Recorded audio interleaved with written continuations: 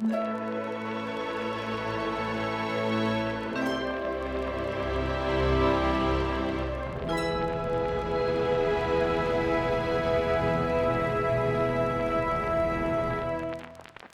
to part 2 of this Out of Line discussion with Anjali Pinto.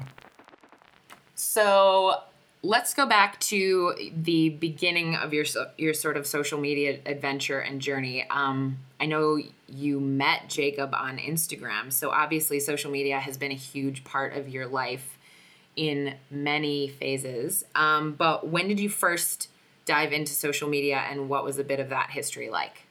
I had a live journal in high school. Does that count? Oh, yeah. Heck yeah, it counts. Yeah. I took pictures of everything I did and explored and experienced. And, it was my chronicle of the world. Live journal led into MySpace. And then I wasn't that active on Facebook. I had a photo blog while I was in college. And then when Instagram came out, it was at the same time I was accepted to Foot Camp. So I got to meet all these people who were like suggested users from the beginning and were like really excited about the platform and just like a bunch of Instagram evangelists, essentially. Like, you have to, it's going to be so great. So yeah, I've been on it since near the beginning. And for me, scrolling back through my feed, I feel like every milestone or major emotion or great trip that I've been on has been documented since 2012 or 2011 when I signed up. And I have a lot of sentimental feelings about it. And I just think it's a wonderful thing that in my life that's connected me with great people and also made me realize like just how much can happen in a year. Yeah. So you met Jacob on Instagram, but like, were you both living in Chicago and you just randomly started liking each other's photos kind of thing? Paul Octavius posted a photo of me on my birthday, and Jacob started following me, and he would always leave like the perfect one-liners as caption or as comments. And I was just like, who is this cute boy who like has a lot of time on his hands to comment on my Instagram? And then I realized he lived like a mile away from me based on some of his locations.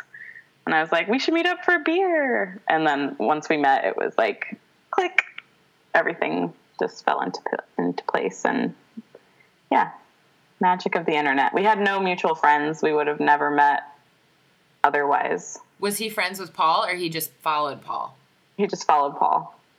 Because everyone in Chicago and the world follows Paul. Seriously, I know. I remember meeting Paul for the first time like 5 years ago, and he's amazing. If you don't know Paul Octavius, you guys.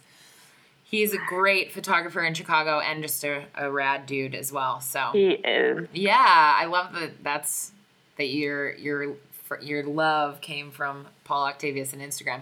So do you still have all those posts up with all the comments from Jacob from when you met? I do. One of my Indian followers like went all the way back in my feed and like commented on the first photo that Jacob commented on, like, this is the first one I could find. And it was like a shitty picture of an alley after a rainstorm. And Jacob was like, how about them clouds or something, you know? Just, it's weird, yeah, that it's all there. But even more importantly, like, losing someone in a digital age, I was able to export all of our texts from before we met to the day he died as a PDF, and I can just like have it on my Dropbox, and anytime I feel like going back and rereading what our life together was like, it's all there. It's wild. Yeah, that is wild. That's 12,000 pages long. No. Yep. Oh my gosh. Wow, that's incredible. Yeah, like we just I mean, before the digital age, that they were like, oh, we wrote each other these 12 letters. Yeah. Yeah. Like, but I have like every time I send them to the grocery store. Oh, yeah. I know a bit about that. What about what's it like to look back at like tense? Did you guys ever have tense texts or like, text fights or anything like that? Do you read those, and what's it like to look at that kind of stuff now? If you had it, if you don't. Yeah, we barely fought about anything like truly meaningful. It's our fights in person were always just like being aggravated with each other for not doing exactly what the other person expected you to do, which is just like a part of life with a spouse. I think it was always out of love. But yeah, there was one time where Jacob was buying weed from his friend, and he always felt like he needed to hang out with his friend. He could never just pick up the weed and go about his day. He had to be like, well, Brett should come join us, like, to do such and such. And I was like, no, we have plans. We have dinner. Like, Brett doesn't need to come. You can just get the weed and go about your day. And he was like, okay, fine, Anjali. Like, as long as it's all about you, like, you set all the plans. Like, I don't ever get a say in who we hang out with. I was just like, is this really happening? So what's it like to read those now? Like, look back at that now. I just look at it fondly. It's like, I think people assume that you need to, like, exalt a person who's dead for being perfect and infallible.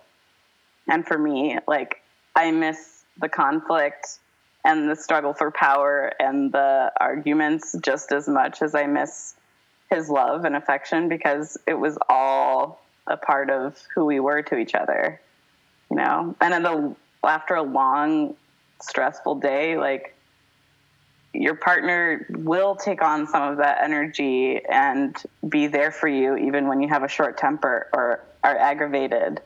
And when I hear couples like arguing about meaningless shit, I'm like, oh, I miss that. So when it comes to social media and your life going through the year of grief that you went through very publicly, did you get work through that? Is that a weird question to say? Like, did you get clients coming to you because you were honest about that? Like, I know you're a photographer, so how have you mixed social media and work with your vulnerable process and the way that you've shared your life online? I have gotten work, and it also gave me the option to use my audience as leverage to get more of the work that I wanted or was interested in. Because now it's like, I'm not just a talented photographer. I also like have this built-in, like, very engaged audience. And it's not like I'm selling anything or advertising anything at all on my feed. It's just my life, but people are interested in what I'm experiencing. But I've gotten more writing jobs that I would have never tried for. I didn't really view myself as a writer before this experience. So that's been really eye-opening and encouraging.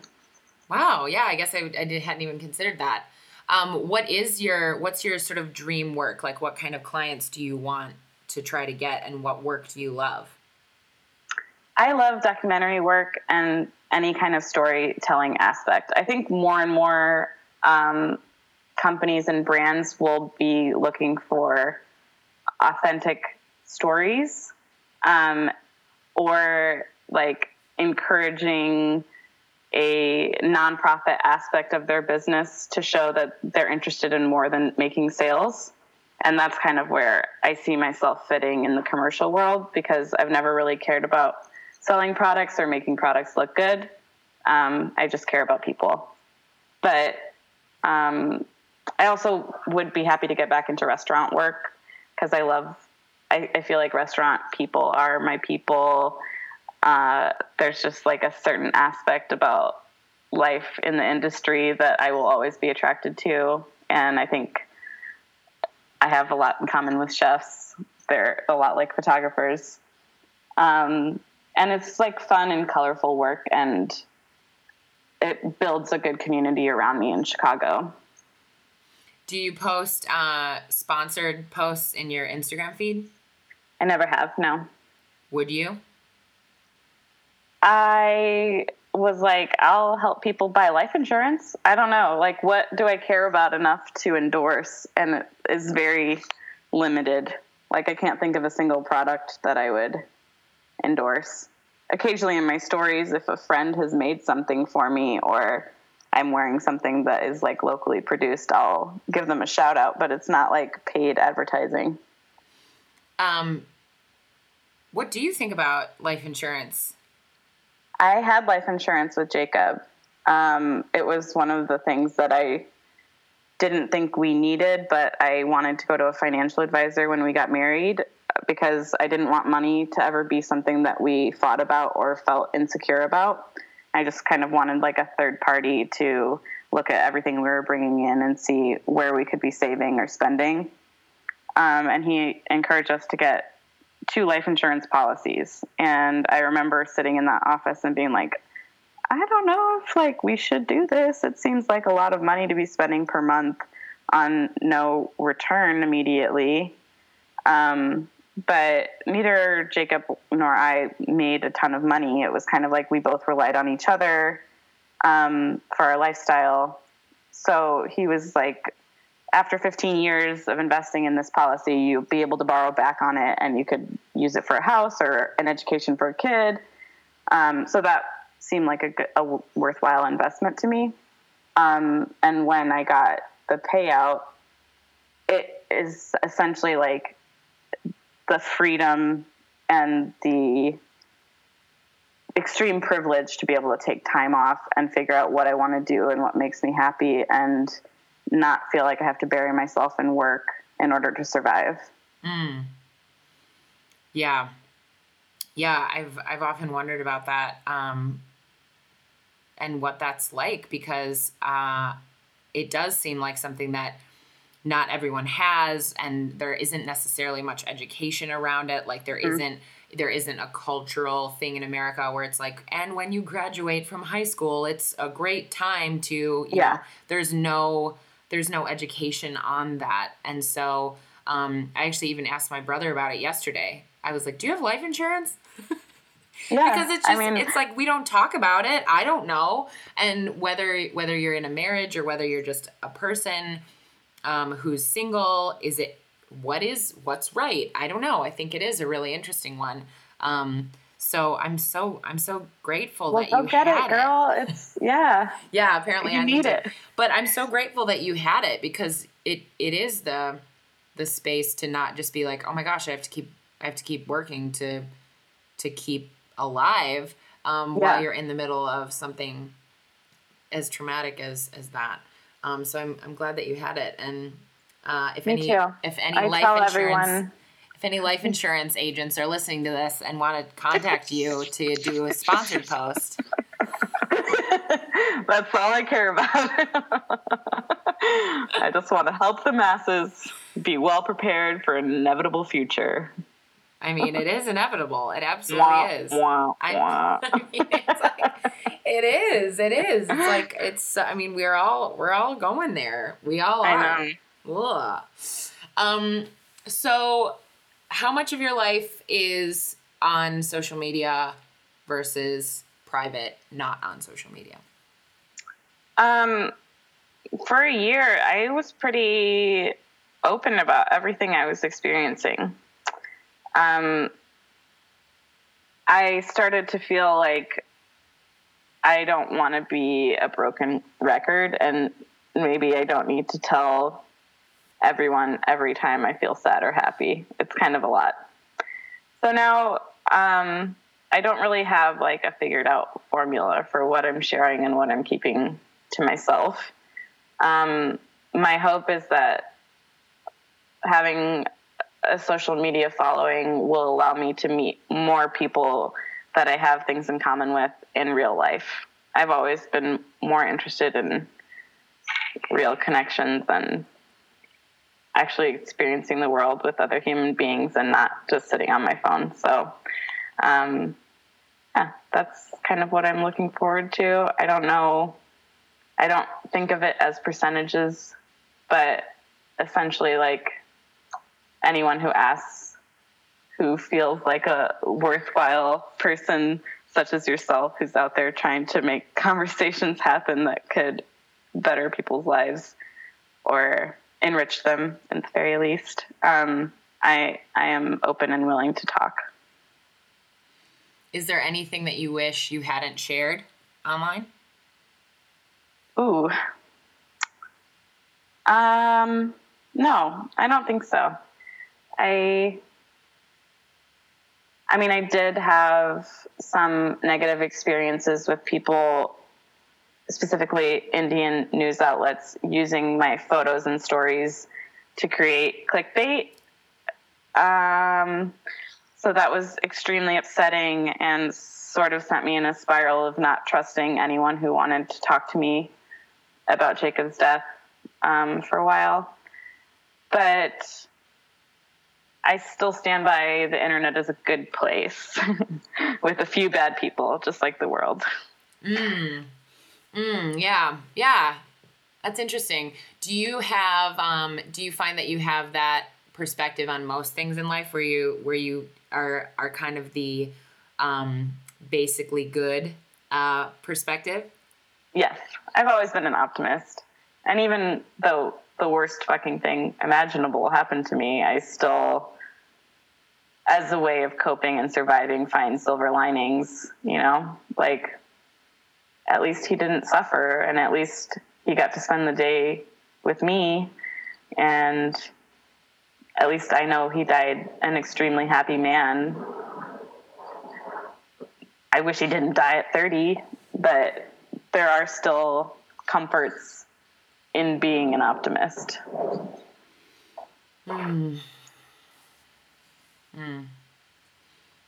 really inspired by you, and I think it's a very courageous and powerful woman that can endure something like what you've been through and be able to stay in a place of positivity and optimism. Obviously, it hasn't always felt like that, and obviously there are days and times where you don't feel like that, and that's okay. Like we talked about in the main discussion, like, tears are not to be avoided, and yet, to still come through and be able to see things as good is really inspiring. Thank you. Yeah. All right. So I partner with Cat Footwear for this podcast, and I want to hear about a time. They're huge advocates of risk taking, and that's why I love them, because they are taking a risk with me. And cool. So I want to hear, is there a story or a time where you took a huge risk creatively, either in your personal life or as a photographer, a time where you maybe thought about it for a while, like, should I do this? Shouldn't I do this? And was it scary? And what did you do to get through it? Several times over last year, I posted self-portraits that were in part exposing parts of my body that I used to feel very self-conscious or unsure about.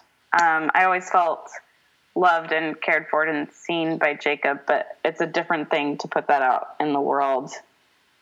And I remember very distinctly there was a post that I wanted to make that was essentially like me naked leaning forward so that you could see my rolls. And it was always something that I wanted to hide, or wear clothes that, covered up what my perceived flaws were. And after Jacob's death, I it was kind of like a light switch that was like, why am I putting so much effort in trying to change my body or disguise my body when the person I loved the most knew all of me and loved all of me, and I just want to love myself the same way that he did. And I was like, my palms were sweating. I was like shortness of breath before I posted it. I was like, I don't know why this feels so scary, but I did it. And the response from especially young women was so overwhelmingly positive and wonderful and beautiful that I just was like, this is what art is about. It's like, here's this terrifying experience that I had that has somehow emboldened me to love and accept myself more. And I can share that with someone who hasn't gone through the tragedy, but maybe can be inspired to look at themselves this way. Wow. I gotta go look those up. That's amazing. Yeah. That's really, really, really, really inspiring.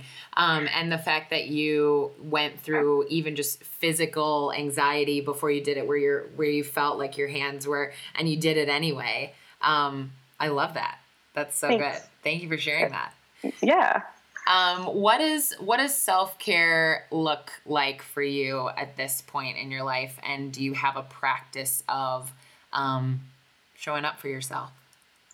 I always like roll my eyes at the self-care face mask bath posts, because I'm like, my self-care is getting my ass to therapy, like truly making an effort.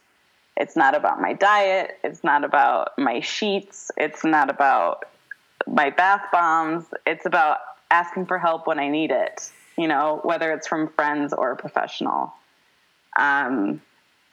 And writing has been a huge act of self-care because it's validating my own emotions and not being ashamed of them, which is so hard to do. I like your style. Thanks. I like your practical, efficient, like, ain't nobody got time for face masks. I need a therapist.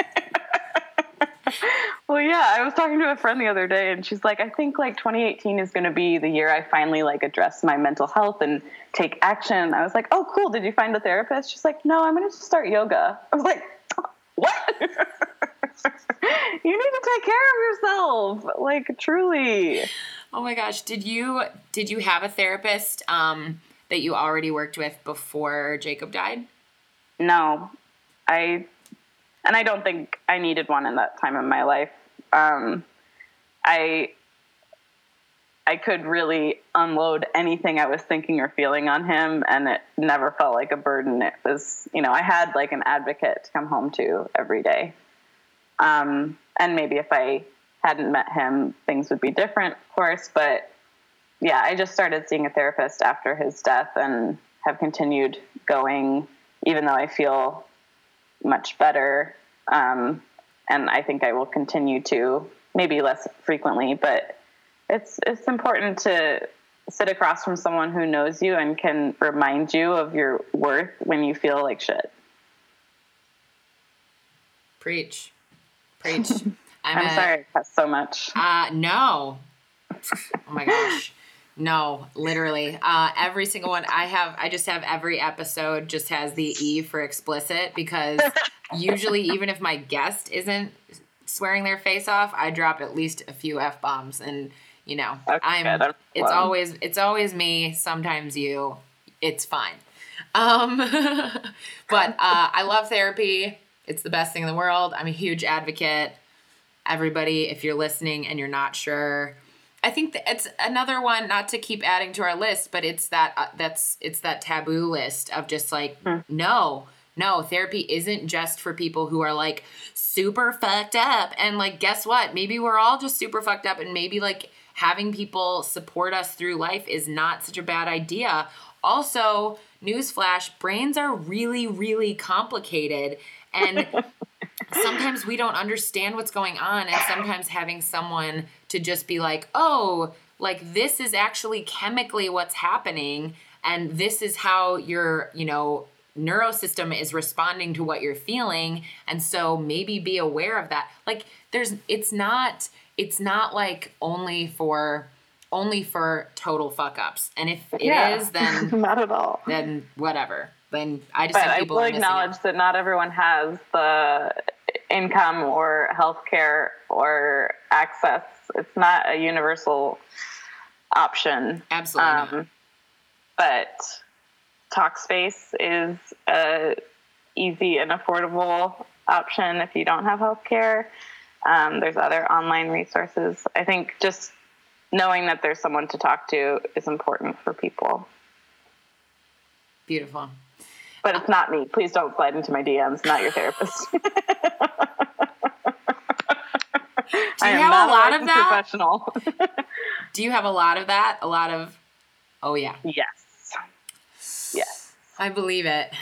Yep, I believe it. And the last thing I would want to do is diminish those people who are trying to reach out for help. That's not my intention at all. I don't think it's funny. I just don't have the capacity to be there for people I don't know. Yeah. Absolutely fine. I love it. What do you have in common with everyone else that is here on the planet? Ooh. No matter how different they are to you, no matter what country they live in, no matter if they're a Republican or a Democrat, if they're older, if they're young, if they're religious or not, what's something that you just see as a human bond? I think that we are all surviving on some form of joy. And even people who are struggling to find it or for whatever reason don't have access to it, it's what we're seeking. I love that. We're all surviving on some form of joy. Yeah. Something to look forward to, or something to live for, or a smile, or whatever. Thank you, lady.